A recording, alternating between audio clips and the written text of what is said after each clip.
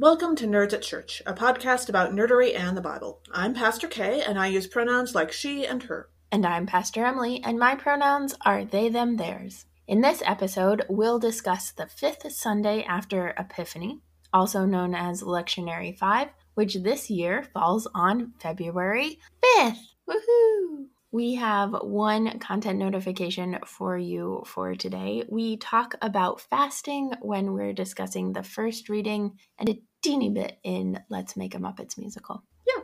Check out the episode description for links to the Bible passages and other references we make in this episode. For our episode today, we are excited. Well, I'm excited for our deep dive because we are diving deep into salt. Salt in food, salt in history, salt in science, salt and pop culture, every kind of salt we could imagine. Because we love you, we have learned how to organize our deep dives. That is You're true. You're welcome. We've got categories and everything. So let's start with salt and food, because I think that's what most of us think of when we think about salt. And I certainly have grown up thinking of as a meme which started when I think I was in college, says, salt is the magic rock that makes everything taste delicious. Or at least almost everything. Yeah. I, for a long time, was discouraged from using salt. In our family, it was just somehow I got the message that there's too much salt, so just don't add it. So I didn't add it to anything. Sure. Well, I grew up in a family with a big history of high blood pressure, which we'll get to later. And so I think that probably sank into me too. I still prefer to buy unsalted butter because I think it tastes better. Yeah, I usually buy unsalted butter, but the rest of my housemates are in the salted butter camp. So sure. I usually don't win out on that. But I used to not salt eggs. And then I did, and I was like, oh, I just didn't know what it was for, what the purpose of salt was. So I didn't realize that what it does is brings out the flavors in the other flavors in the food and makes them a little bit more. It's like a saturation on a camera. That's my theory. I think the first time I was encouraged to understand how salt worked with food was, and this wouldn't apply to you as a vegetarian, was with steaks. You put just a pinch of salt over a steak and it will make it taste so much more fantastic. I definitely grew up in a household that absolutely did not ever use steak sauce because that is an insult to the cow. But when I worked at camp, during family camp, I think they did a big brisket cook. Oh, sure. And all we did for the seasoning to marinate it or the rub or whatever was salt and pepper. Yeah. Does that make sense? Yeah, most good quality meat you can do that with. Mm-hmm. Yeah. Also, there are a few things that really don't need salt to be added to them. Sure. For me, margaritas are real high on that list. I just don't like a salted rim on a margarita. Okay. I was also thinking of the Brooklyn Nine-Nine episode where Amy, who does not know how to cook, tries to make Thanksgiving dinner and adds salt instead of sugar to several dishes, and that goes very, very badly. Ooh, yeah. Yeah, that would be suboptimal, as they say. On the other hand, there are some things where you wouldn't necessarily expect it when you first think about it, but adding salt does seem like a good idea. I feel like about 15 years ago, the world discovered salted caramel all at the same time, and ever since, everything that is a dessert has had a salted caramel extra upsell, very expensive version. Well, and the initial salted caramel wasn't that bad. It was actually pretty good because it was just a little bit. Enhances the flavor, exactly. But if you add too much, just to make it very clear that this is salted caramel and that's what you're paying extra for, that gets to be not great. Yeah, there's actually a Ben & Jerry's flavor that has a salted caramel core, and I tried it once. And I love caramel. I could hardly get through it. So now whenever there's salted caramel, I'm like, okay, but how salted is it? Because I really need it to not be that salted. Yeah. Also, one of the unexpected ways that salt works for food is in baking. It helps activate things. It does not activate yeast. It does the opposite thing for yeast. It kills yeast. But but in a lot of baking soda, baking powder type of recipes, salt is a really important ingredient. And if you don't have it, you suffer. And that's where salted butter comes in sometimes, because people are like, oh, I've never had to add salt to my recipes, even though it calls for it. And it's like, well, what kind of butter are you using? Oh, salted Yeah. butter. Okay. There you go. Yeah, also for that matter, it's important with the yeasted recipes because if you don't add it to the yeast recipes, they just keep growing. And It's true. that doesn't always It's work out true. well. Yeah. On Great British Baking Show, the like times that I've seen the recipes or they've talked Sure. about them, they put the yeast on one side and the salt on the other as dry ingredients. And then Sure. they like just mix it in so it's not that separated for any like meaningful length of time, but that's how they like let the yeast work Well, some yeah. and then When I've made bread in my bread machine, I cheat, I have a bread machine. The idea is you put the yeast in warm water to let it sort of wake up and activate and give it a little sugar or honey to mhm, eat. And you let that sit for about 10 minutes. And then you put that into the mix of stuff with like your flour and other things, but not the mhm. salt. And then you mix in the wet ingredients. And then the salt is the very last item that you add into the bread machine before you turn it on and make it go. That makes So that sense. way the yeast has a little time to work before the salt kills it. Yeah. Yeah. Also, in this vein, salt, as we've talked about, is a flavor thing. Salt adds flavor. There's like a million different types of salt. There's like pink Sure. Himalayan salt. I don't know how. I'm not a salt and like connoisseur, so I don't know the difference in flavors of salts. But one of the things that you can frequently find is kosher salt. Sure. And the like very basic understanding of kosher, right, is that dairy and meat don't mix. So then the question becomes, why does salt have to be kosher? And that is so salt in and of itself would be parve, which means it doesn't have dairy and it doesn't have meat. But if it is not cooked, then when it is put on something warm, it is a cooking process, right? When it is heated up. And so Sure. kosher salt has already been heated at some point so that it's been cooked without any dairy, without any meat.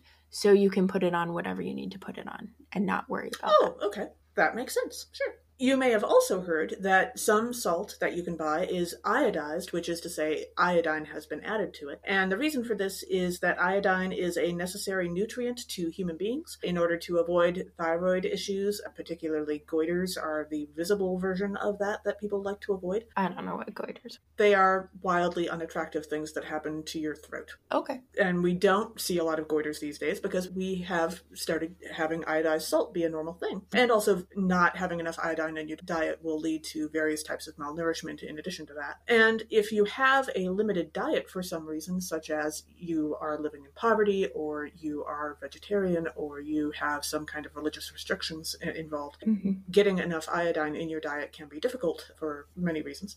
And as a lack of iodine is also the leading preventable cause of developmental disabilities, the various governments around the world have decided to add a little iodine to common sources of salt so that people get enough iodine in their diet. Yeah. Which then when you get to like the super foodie, right? There was a time in my life where I was like, somehow I got the message that like iodized salt is not as fancy and the fancy salts aren't iodized. Sure. That's not actually like a helpful thing. Like it is actually helpful to have iodized salt, especially since I'm a vegetarian, but just like more broadly. Yeah, especially since most of the sources of iodine we have, aside from iodized salt, tend to be, frankly, meat or other expensive items in one's diet. Yeah. Yes, unless you are, out in the wilderness drinking water and putting iodine Possibly. in your water to kill the germs. Yeah, well, then you already have a source of iodine because you're carrying it with you. So, yes. And the reason, of course, that we are talking about salt today is because we are reading a passage from Matthew chapter 5 that talks about salt losing its taste. And how does salt actually lose its taste in the real world, not when we're talking about it metaphorically? Well, sometimes that's because the salt involved contains chemical impurities, which is to say it got mixed up with other stuff, and the salt flavored the other stuff and therefore lost its flavor, which is what happens when we add salt to, food. But also, the most common reason that salt will lose its taste is that the salt absorbs humidity from the air, which then the humidity evaporates from the salt and it sort of takes the flavor with it. And the stuff that is left behind looks like salt, but it's not actually salt and it doesn't have the flavor. It's a slightly different chemical. That is rude of the humidity. Yes. I did not know that. Look at us learning things. And teaching other people, which is what this podcast is all about. Ta-da! Yay, nerdiness. So that's salt and flavors. Yum. I definitely am curious for your favorite random thing that is salted and extra tasty and unexpected. Maybe that'll be our question for Sunday. I don't know. I am one of those odd people who I grew up with the iodized salt with the blue container with the girl with the yellow raincoat. Morton Salt Company. And the only time that I have used salt that honestly, like, I'm not particularly loyal to Morton brand, but the only time I have used salt that is not cheapo grocery store iodized salt is when I have needed it for like presentation purposes. Like if you're doing a baked good that has rock salt on it or something, I have occasionally bought a little of that stuff. But aside from that, I am 100% cheapo grocery salt thing, which is interesting because there are definitely items that are related to baked goods that I will absolutely shell out real money for, such as, say, vanilla extract. Buying the good vanilla extract is absolutely worth it. So. Yes. Yeah. The Morton Salt Company, I think, is based here in Baltimore. Oh, okay. I did not know that. Yeah. So salt is super important. We'll get into kind of how it's important for humans and plants and animals, but it was so important and so valuable throughout history that it used to be the way that Roman soldiers were paid. So that's where the term salary comes from. They got paid in salt. Nice. And now we've managed to meet our Latin quota for this episode. How can we be nerdy if we're not mentioning Latin occasionally, after all? And you may also have heard about the many uses that salt has been put to for food storage purposes and preservation in history. The term salt pork referred to a type of meat that was specifically stored in salt. Historically speaking, storing meat for any length of time was a much more difficult undertaking because, of course, they didn't have refrigeration for so many centuries. And meat storage when it wasn't winter out was a lot more complicated. And one way that you would store meat in order to have it be able to last for a while without going bad and therefore, poisoning you and your family was to pack it in truly immense amounts of salt, which would take the moisture out of it.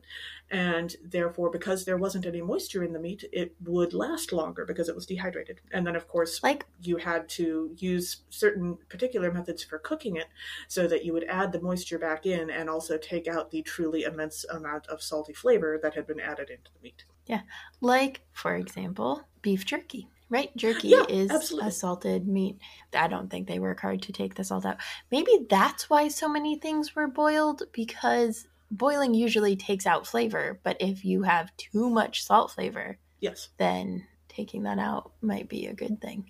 Yeah, I would not be surprised. Boiling meat will also make it more tender to a certain extent because you're adding water into it. And also, of course, if you boil something, you're killing off germs. Not that they knew about germs back then, but they would have figured out eventually that it made them healthier and less sick. Made them more sick. Yeah. You may have also heard the term of salting the earth, which in the ancient Near East, particularly with the Assyrians and the Hittites, probably back in biblical or pre-biblical times, that actually started as a religious purification ritual that was used on destroyed or desecrated cities. You'd go to the destroyed city and you would sprinkle salt around the edges and in certain spots, along with some other minerals, to purify the area after it had been destroyed and desecrated.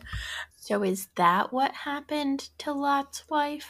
We do need to bring up Lot's wife at some point here. Turning one person into a pillar of salt would be a much bigger undertaking, I would have to imagine. And you probably could have used her to purify all kinds of cities, like all over the place. Okay. That would have been a lot of salt. But what eventually happened was, of course, that they would do this ritual, and later on, people would start noticing that the places that had been salted, you couldn't grow food there. You couldn't grow any kind of plant on land that had been salted. It destroyed the ability of plant life to be able to grow there. And so that turned it into a method of destroying croplands and making sure that people couldn't continue to live in certain areas or grow food. And it was then used as a method of war. And the other thing that salting the earth tends to do is, because you can't grow food there, it apparently starts to, the whole area will smell really terrible. I don't know that I can exactly describe the smell, but I have heard repeatedly that the area that has been salted will just smell so very bad. I mean, in Utah, Salt Lake City, there's a salt lake and the salt flats, and it smells like brine. And yeah, it's not great. Not great, Bob. So, been there for that one, at least.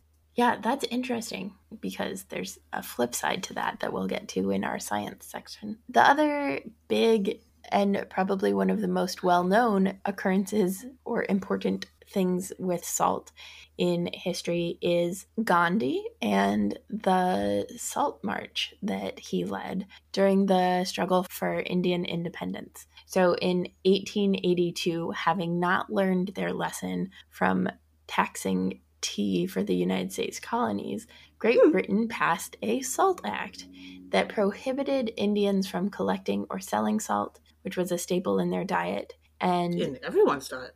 Yes, yeah. And Indian citizens were forced to buy salt from their British rulers who, in addition to having the monopoly over the manufacture and sale of salt, also charged a heavy salt tax. You know, the British Empire doesn't strike me as particularly creative. No. No. So the Salt March was an act of nonviolent civil disobedience led by Mahatma Gandhi. The main part of it lasted for about 24 days in the spring of 1930 as a campaign of tax resistance and nonviolent protest against the British monopoly. And it started out with Gandhi and 78 of his trusted friends, and they walked 385 kilometers or 239 miles from Sabarmati Ashram to Dandi, which was called Navsari. And then at Dandi, which is like the beach, Gandhi broke the British Raj, which is the law, at 8:30 a.m. on April 6th and made salt by means of evaporation.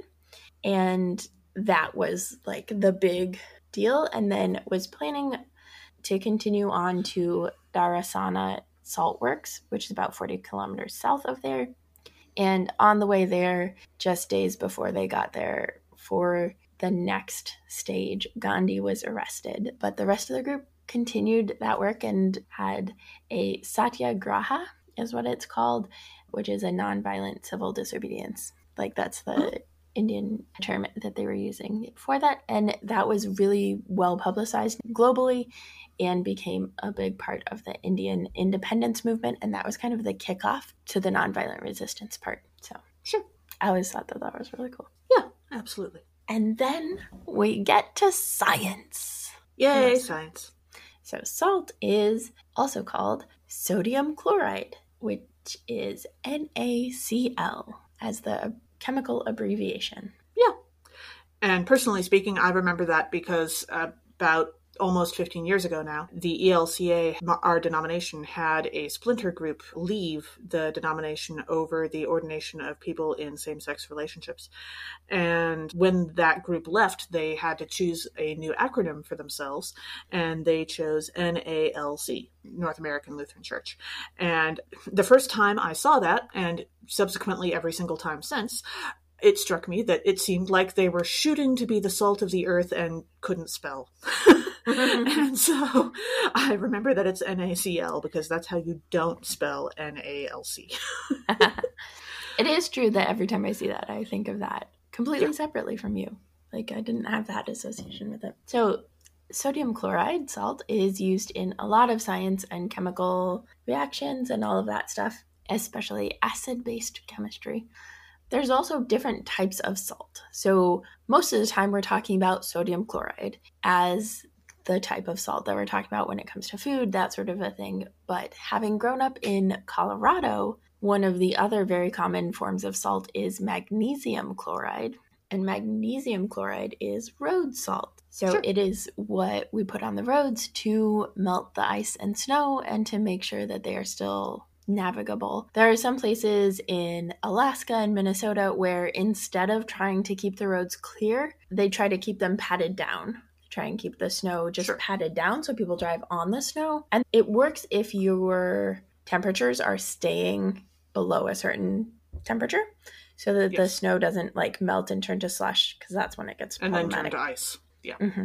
Also, I would throw out there that speaking of salt and science, when we talk about sodium chloride, that chloride part is especially important because pure sodium is not table salt. Pure sodium is incredibly unstable and can set fires really easily and like explodes under very simple circumstances. Please be careful should you ever come across pure sodium, and don't set yourself on fire or anyone else. And chloride is, a little dangerous in its own right. So it's a really good thing when they buddy up. But in Colorado, because the economy is so dependent on it snowing and people being able to still drive, they use magnesium chloride very liberally. And you can see in the spring, especially on the side of the road, all of the trees are dead, all of the plants are dead or dying because it does so much harm to the environment. It also is problematic because deer, especially, who need salt in their diet, will come and try to lick up the magnesium chloride because it's salt. It smells like salt. Yeah. Mm-hmm. It puts them closer to the highway. It puts them more in danger. It's more likely to have car accidents. But also, it's not actually salt, and so it's not actually like a good thing for their bodies. So Colorado for the loss. Also environment for the loss on that one. Yeah. Use it sparingly if you have to use it for salting for ice and snow and stuff. Mm-hmm. Yeah, sand is less effective, but also is less damaging. Yeah. And the reason why adding salt, even if it's not like normal salt, even if it's magnesium chloride, the reason why adding that to the ground makes the roads safer is because adding salt to water, like say snow or ice, it lowers the temperature at which it melts, which means that it can melt even when it's colder out, which means that you can get rid of the stuff that's coating, say, your porch or the road. Yeah. And I think anybody who's salted ice can see, right, that it melts through sometimes and that it just helps it to not be so stuck in like the slick mode. Right. So it gives it some friction. Even if not all of the ice is melted, when it's broken up, it's not going to make people fall in the same way. Yeah. So we talked about how salting the earth is harmful for vegetation and plant growth. And that is true. When you put too much salt into the earth, it is problematic. But plants do need some amount of salt. And that is because the only way that plants really absorb nutrients, so minerals and stuff from the ground, is when the nutrient is in the form of an ionic salt. And that charge gives the possibility for the nutrient, whatever type of salt it is, to pass through the membrane because of the charge. And that is needed for the cellular cytoplasm. And there's a whole bunch of like nitrogen salt and all sorts of different types of salt that are used in fertilizer because of that. Sure. Also, speaking of salt and how it interacts with water or liquid, if you have an animal, particularly a very small animal, that has a very high concentration of water or liquid to it, and you add salt to it, that's probably going to kill that animal. Thus, the concept of being able to kill slugs or possibly some kinds of worms with salt. And we just want to remind you folks, murder, bad. Yeah. Especially like murder with no reason. Don't kill things just because you feel like it. Don't kill slugs and worms. They're cute sometimes. Yeah, they have useful functions in the world. That is definitely true. Yeah. And other animals that maybe are not quite so much water and no exoskeleton or no kind of clear boundary, like deer, love salt. So you can put out like salt licks in your yard in the wintertime. And far away from your house so that they don't come close to your house and get used to people, because that's dangerous. And then give them space to have some extra nutrients to get through the winter. Sure. And when it comes to plants and animals, non-human animals are not the only ones that need salt. Humans do too. Yay. So salt is necessary in the human body. It is indispensable for the ways that nerve cells communicate with each other and is involved in a lot of different metabolic processes. My aunt used to love salt. She put salt on everything and a lot of it. And I think that's partly where I got my like too much salt, don't put salt on anything because it's already too much salt from. Yeah. And like to the extent that one time I bought her salt, I brought her back salt from a trip and she was like, I think, offended by it. But I was like, she loves salt, so I'll bring her this fancy salt. But then later in her life, she developed Parkinson's, and along with some other comorbidity stuffs. And she ended up actually needing more salt. Like, she had decreased the amount of salt that she was eating, but her blood pressure was so low. And I think actually low blood pressure runs in at least part of my family, certainly for me. So she needed more salt in her diet. So she had to go back to over salting everything in order to get enough salt in her diet. And I have a cousin who had like Crohn's disease, and after his surgery, like had to have either a can of Progresso soup or over salt all of his other food every day, because he just needed more of it for his body to absorb enough of it. Yeah. Mm-hmm. Also, if we don't have the salt, the water balance in our body doesn't really work. The tension of our tissues decreases, so our skin would get less elastic and more flabby. We would get varicose veins, and it would cause problems for our organs. Just generally be unpleasant. Yeah. Yeah.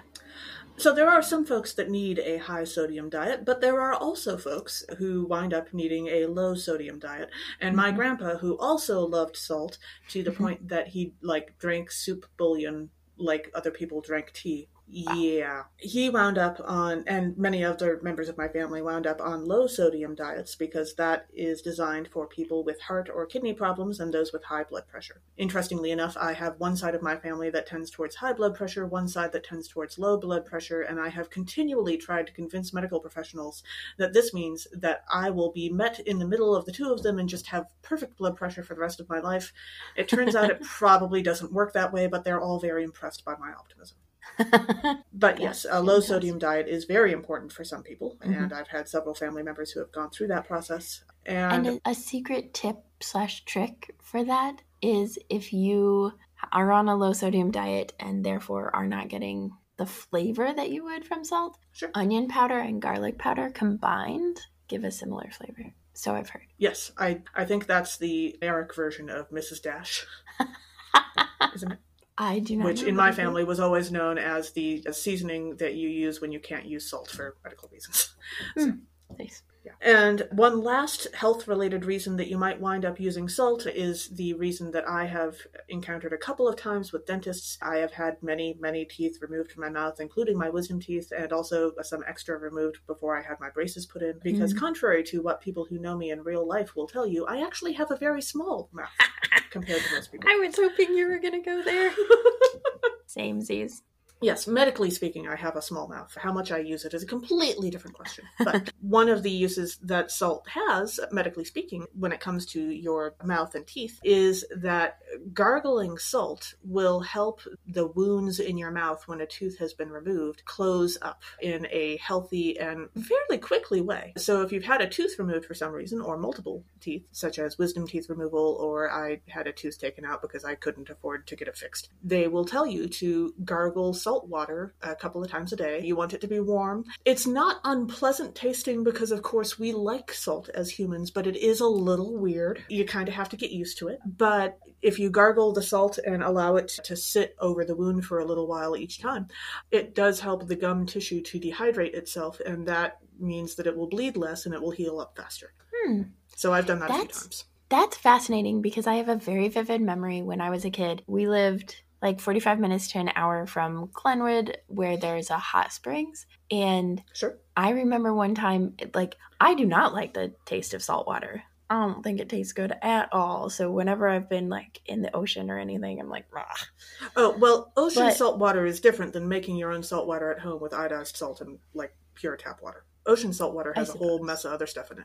I suppose that's true. But the Glenwood hot springs were salt water. And I remember one time when I was in the pool and I had been just hanging out, and a bee had stung the back of my hand. And I like got rid of the bee, right? But then didn't want to stop to get out of the water. Being in the pool. I didn't want to get out. And so I just kind of like held it there. And I think we put salt on it, but also the water was salty. And it would dehydrate the inflammation. Yeah, it was so good. I was like amazed, because I've been stung other times and I'm not allergic or anything, but like the pain lasts and it doesn't I go have away actually never been nearly stung as by a fast as bee. it did that day. Sure. Well, count yourself lucky. I count myself a very overprotected only child, actually. But yes, that's probably why. Also fair. Also fair. Yes. So, Emily, what about salt and pop culture? Yes, lots about salt and pop culture, and not just because someone turned into a pillar of salt, potentially out of grief for a community that she lost. Sure. Yes, I'm talking about Lot's wife again. But there's also other ones. So one of the movies that I really love from when I was in school, and that I have mentioned on and off on this podcast, is Salt of the Earth, which is about a coal miner's strike, and particularly about the spouses, the wives of the coal miners, and their commitment to not just improving their own lives, but improving the lives of everyone in their community. Yeah. I watched it, I believe, in Spanish, or in Spanish and English, but you should be able to find it in whatever you want. Highly recommend. Highly, highly recommend. Also, Mark Kurlansky wrote a book called Salt, A World History. So if you want to dig deeper into how salt has existed throughout history and what impact it has had on humanity and on world history, that would be, the titular book, as they say. Sure. Also, you may have heard of the old superstition about throwing salt over your shoulder. So the reason this came about is because salt was precious, historically speaking. It takes some effort to make salt, and you can't do it everywhere. And so because it became a precious material, historically speaking, spilling salt was supposedly bad luck. I mean, you'd be wasting salt. You didn't want to do that. And so if you did spill salt over time, the tradition came up that you were supposed to take a pinch of the spilled salt and throw it over your left shoulder. And the reason this came about was because the idea was that you were chasing the bad luck that you would have otherwise away by throwing it over your left shoulder, because that was supposedly where the devil sat. You've heard the theory of people having a devil on a shoulder and an angel on a shoulder. The idea was that the devil was on your left shoulder and the angel was on your right shoulder. This also probably goes into the whole left-handed thing is evil idea. And so you were basically throwing salt at the devil to, try to kill the devil like you would a slug. That's fantastic. And that tracks with what we know for those folks who joined us in our crossover episode of Horror Nerds at Church, where we covered Hocus Pocus 2 this year, or Hocus Pocus 1 last year, or the movie commentary that we put on Patreon this year. Sure. But part of how they repelled the witches and how they kept the witches stuck in the garage in Hocus Pocus 2 was a circle of salt until the Roomba came in and... Roombas. I know, for real. Yeah. And then finally, last but certainly not least, don't be so salty. Salty is not a new term. It was popular back in 1938, according to Etymon Dictionary. And it described someone being annoyed or angry about something. According to Urban Dictionary, it's also connected to the Navy and military service. So the annoyed and angry comes from the concept of people crying salty tears. But from the Navy, it was a term used for someone who had already been out on ships for a while, who was kind of maybe jaded, is a term we would use, but the magic of being out on their first ship had disappeared.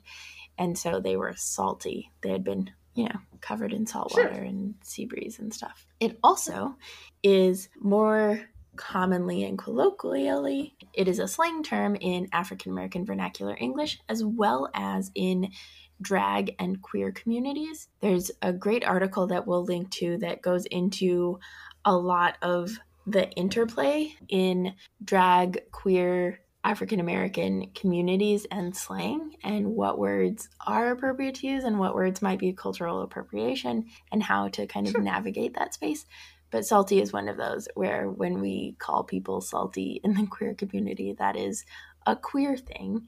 And in African American communities, that is also an African American thing. And there's complicated relationships there, recognizing that essentially it comes from drag performers and trans women of color, particularly Black trans women. So it comes from the intersection of both of those communities. Yeah. So don't be salty. Yeah.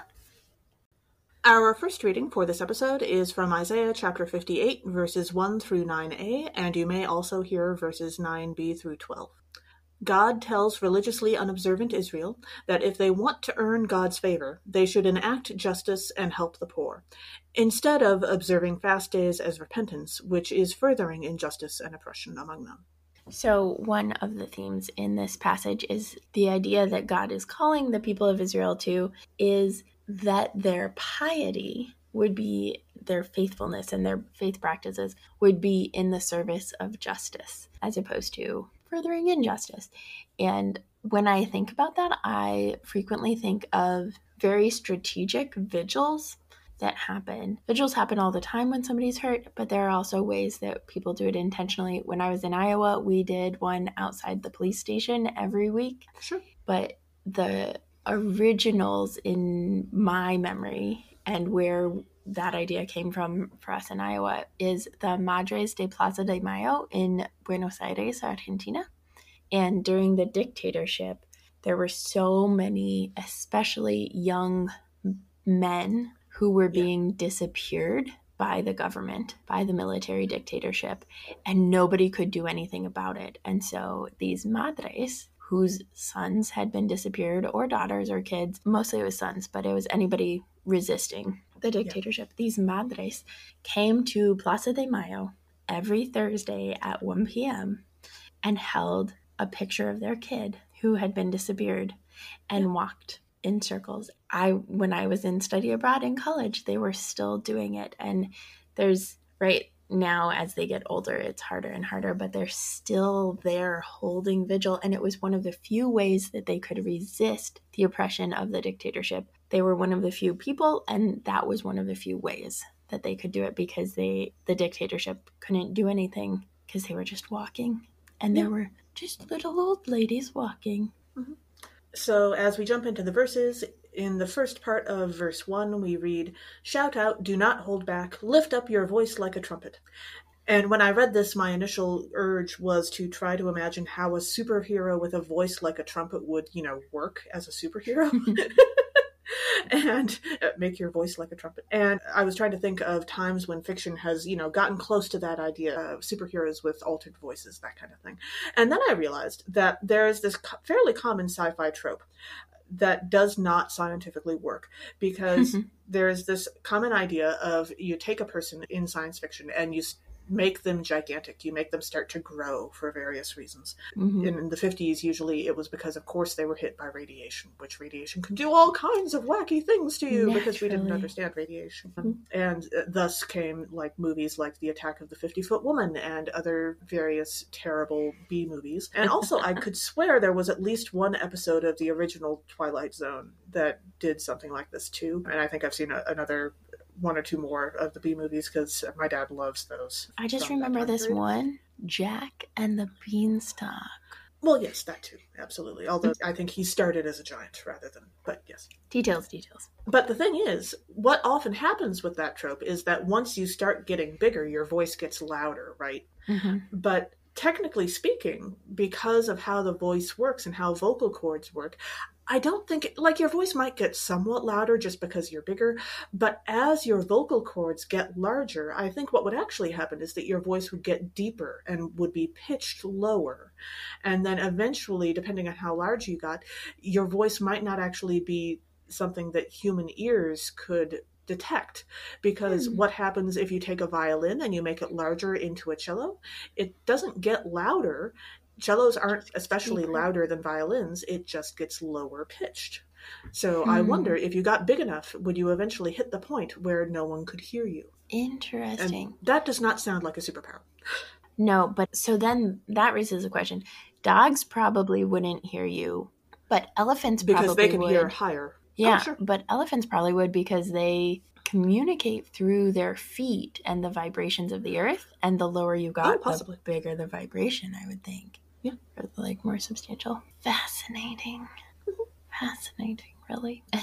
As if those B movies didn't need yet another reason their science doesn't work. I was thinking, when you were talking about the trumpets, I was thinking of the little cartoons of the bike horns that are animated and running around. Oh, sure. But when I was looking at the text and the verses, I was looking at verse 3b, where God tells the people of Israel, look, you serve your own interest on your fast day and oppress all your workers. And the picture that was painted by this and like kind of the verses around it reminded me in the book Bitter Blue from the Graceling Realm, which I've been rereading that series. So get ready, folks. Lots more coming. But in Bitter Blue, she became queen when she was 10 and is now 18. So she's starting to like get more involved in like her city and her country. And she finds out that there are these like city improvements, note the air quotes. And it's like, instead of repairing a roof, they just like staple a tarp up there and paint it over. Or like these things that are completely superficial and like really poorly done, all in the name of like forward progress. So that just gives me that sense of like, okay, you're fasting and it's just like this whitewash tarp over the actual like concerns of God and of the people in your community. Yeah. And then when we read the first part of verse 4, we read, look, you fast only to quarrel and to fight and to strike with a wicked fist. And so this is talking about fasting as a method of repentance, but the thing is that doesn't actually work for everyone. Fasting does not always lead you to feel repentant. Sometimes fasting will lead you to feel violent and angry. And this verse is totally about me. Functionally speaking, I really can't fast as a spiritual discipline. Not for medical reasons necessarily. I'm sure it's probably related to, like, medically speaking, what fasting does to me. But the thing is that if I try to fast intentionally, I get super mean. And, like, you don't want to be around me. I've been told that by several people. I can miss about one meal and I'm generally okay, but if it goes any further than that, you don't want to be within hearing distance of me. And no one needs their pastor in that mood. And so I haven't really been at churches lately that have been doing fasting, but when I've tried the 36-hour fast and things like that when I was younger, that did not go well. Yeah, I've never done it. And when I miss a meal, it's noticeable. Even if I don't eat enough on a Sunday morning, sometimes it's hard to get through a absolutely. service. I guess I've always thought that my family has a tendency towards diabetes, and so I've always expected that my blood sugar might be a little more touchy than most people, just because so many of us have wound up with diabetes. Yeah. Also, I have to imagine that there's plenty of fictional characters who wouldn't be able to fast for similar reasons. I would not ask Katniss from Hunger Games to fast for repentance because she would probably want to shoot me. Let's be honest, with her background. Well, and she's one of the people that like would probably be able to survive okay without quite enough food because she's had to. But like to ask someone who has had to go without because they didn't have access to it to fast. As repentance, that's a whole different emotional sledgehammer that really you just don't want to bring up with someone with her massive abilities to commit violence. So, that doesn't sound like a good plan. And also, I just like to say that, if one spiritual discipline doesn't work for you, generally speaking, that's okay. That's why we have lots of them. And you can find something else. Yeah. Also, just a PSA, fasting is not a diet. No, totally That's different reasons and purposes and designs. Yeah. Just don't. And then in verse 12 we read, your ancient ruins shall be rebuilt. You shall raise up the foundations of many generations. You shall be called the repairer of the breach, the restorer of streets to live in. And again with Bitter Blue. But it just works so well. But once as she's 18 in the book Bitter Blue. And so when she is at this age and she starts to figure out how messed up everything is in her city and in her kingdom, because her father was like a manipulative, sadistic psychopath, basically. Sure. He had this magic power that he could lie and make people believe him. Very dangerous. But then when she starts to figure it out, she actually becomes the repairer of the breach and the restorer of these streets in her city and the streets to live in, because she actually faces the harm that was done. And she creates the space to talk about it and then to make reparations for it. Yeah. It was really exciting because I just love Bitter Blue.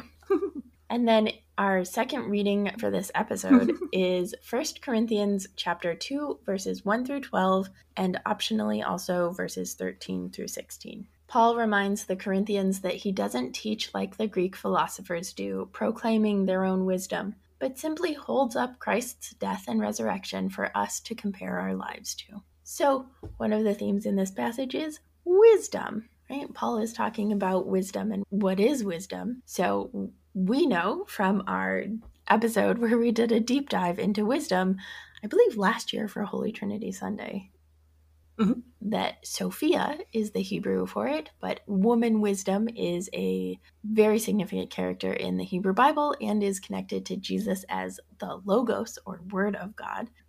And this is decidedly in contrast to Divergent's Janine Matthews, the head of Erudite, who theoretically would be full of wisdom and knowledge, but yeah, no, not wise, power hungry, different things. Yeah, very much. And then in verse 2 we read, "For I decided to know nothing among you except Jesus Christ and him crucified." And you know what? I'm with Paul on this one. That sounds like a great way to get out of decision making to me. I frequently can't make decisions. I'm indecisive. And so that's like, great. I don't know. Where should we go to eat? I don't know. I just know Jesus Christ and him crucified. See, I would think that that would lead you to be constantly self-sacrificing. Maybe? You know that Jesus sacrificed himself for you, and therefore you should sacrifice yourself for others. So I don't know where we should go out to eat, but I think you should pick. Maybe. Somehow I don't think my friends would let me get away with that for too long. No. I have one friend who talks about it as like decision therapy. She forces me to decide. Best of luck with that, Emily's friend. Let's see how that goes. Sometimes works.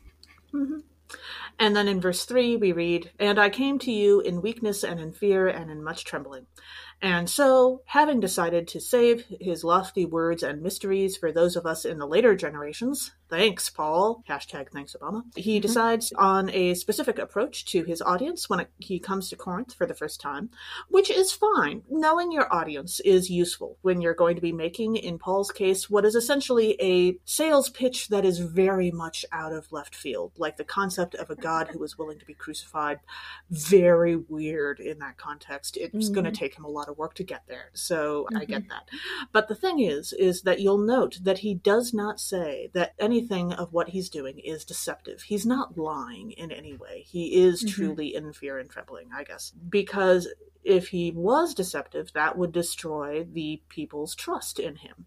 And for those of us who grew up watching VHS tapes of Broadway musicals, because that was what was on our parents' shelves, you may remember The Music Man. The only reason that that town managed to ever trust him again was because he had actually come to care about the kids and he acted in that way, which meant that he wasn't actually lying to them anymore. Also, I've never actually seen The Music Man, I don't think. Oh, it is very fun. I believe you. Yeah. And then in verse 5 we read, "So that your faith may rest not on human wisdom, but on the power of God." I know I beat up on Paul a lot in this podcast, but there are some times when what Paul says is indeed very wise. And please, for the entirely literal love of God, don't ever let your faith rest on human wisdom. That goes to very bad places.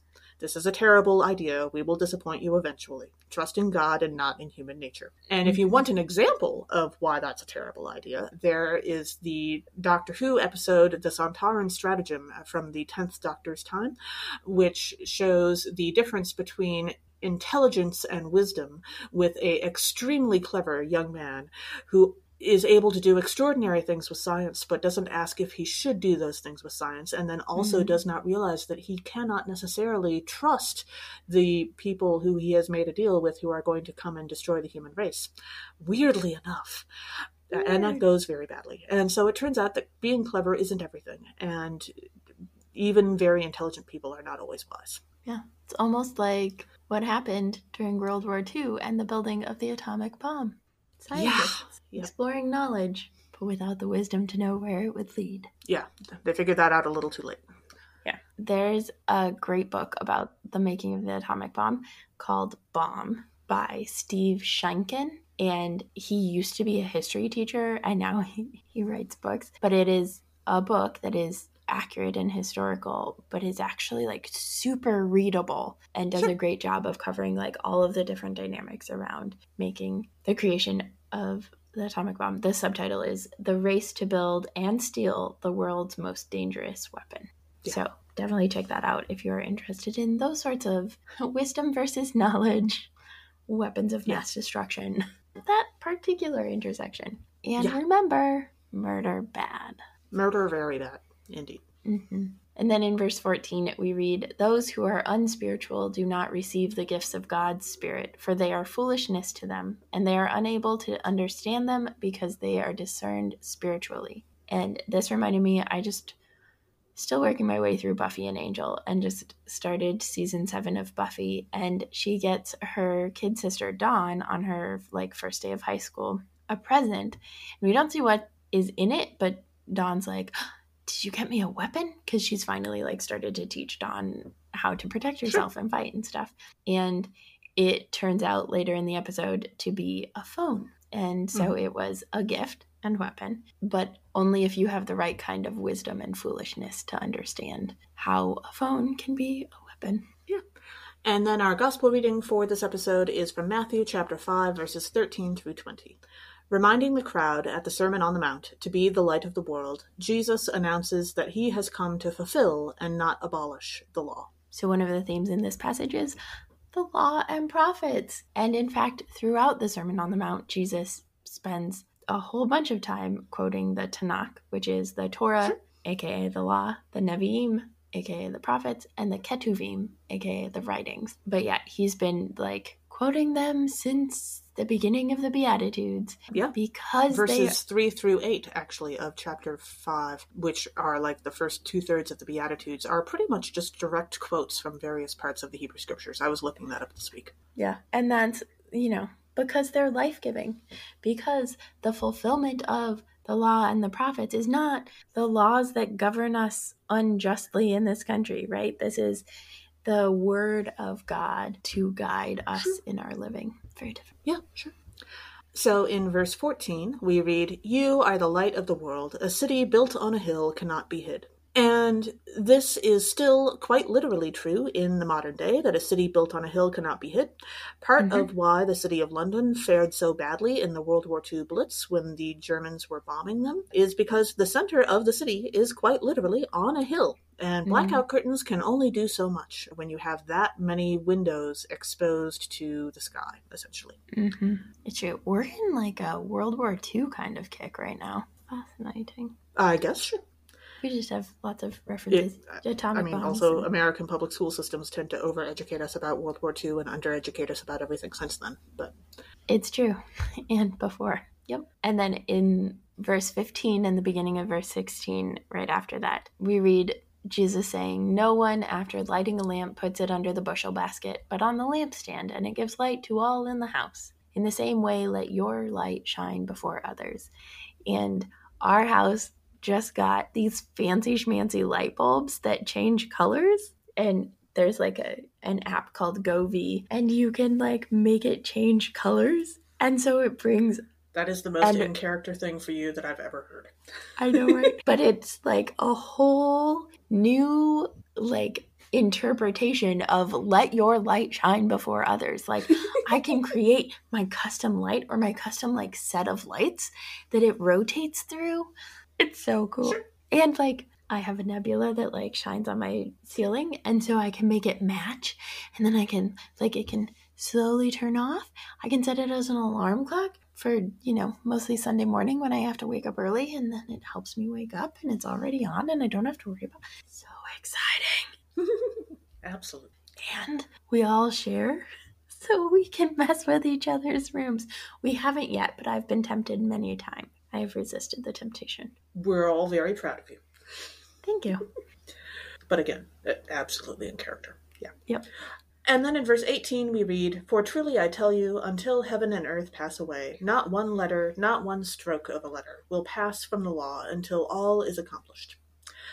Okay, so we've talked before about how translation is sort of a difficult thing, and when you are translating from the Hebrew and then you also shift from talking about the Hebrew alphabet into talking about the English alphabet, when we read the "not one stroke of a letter" piece of the law shall pass away, that can be approximately understood as not one dot over a letter I, or not one cross of a T. And so I was thinking about Dot that. your T's and cross your I's. Exactly. Or dot your I's and cross your T's. I mean, both. Yes, that's helpful if you want other people to be able to read what you're writing.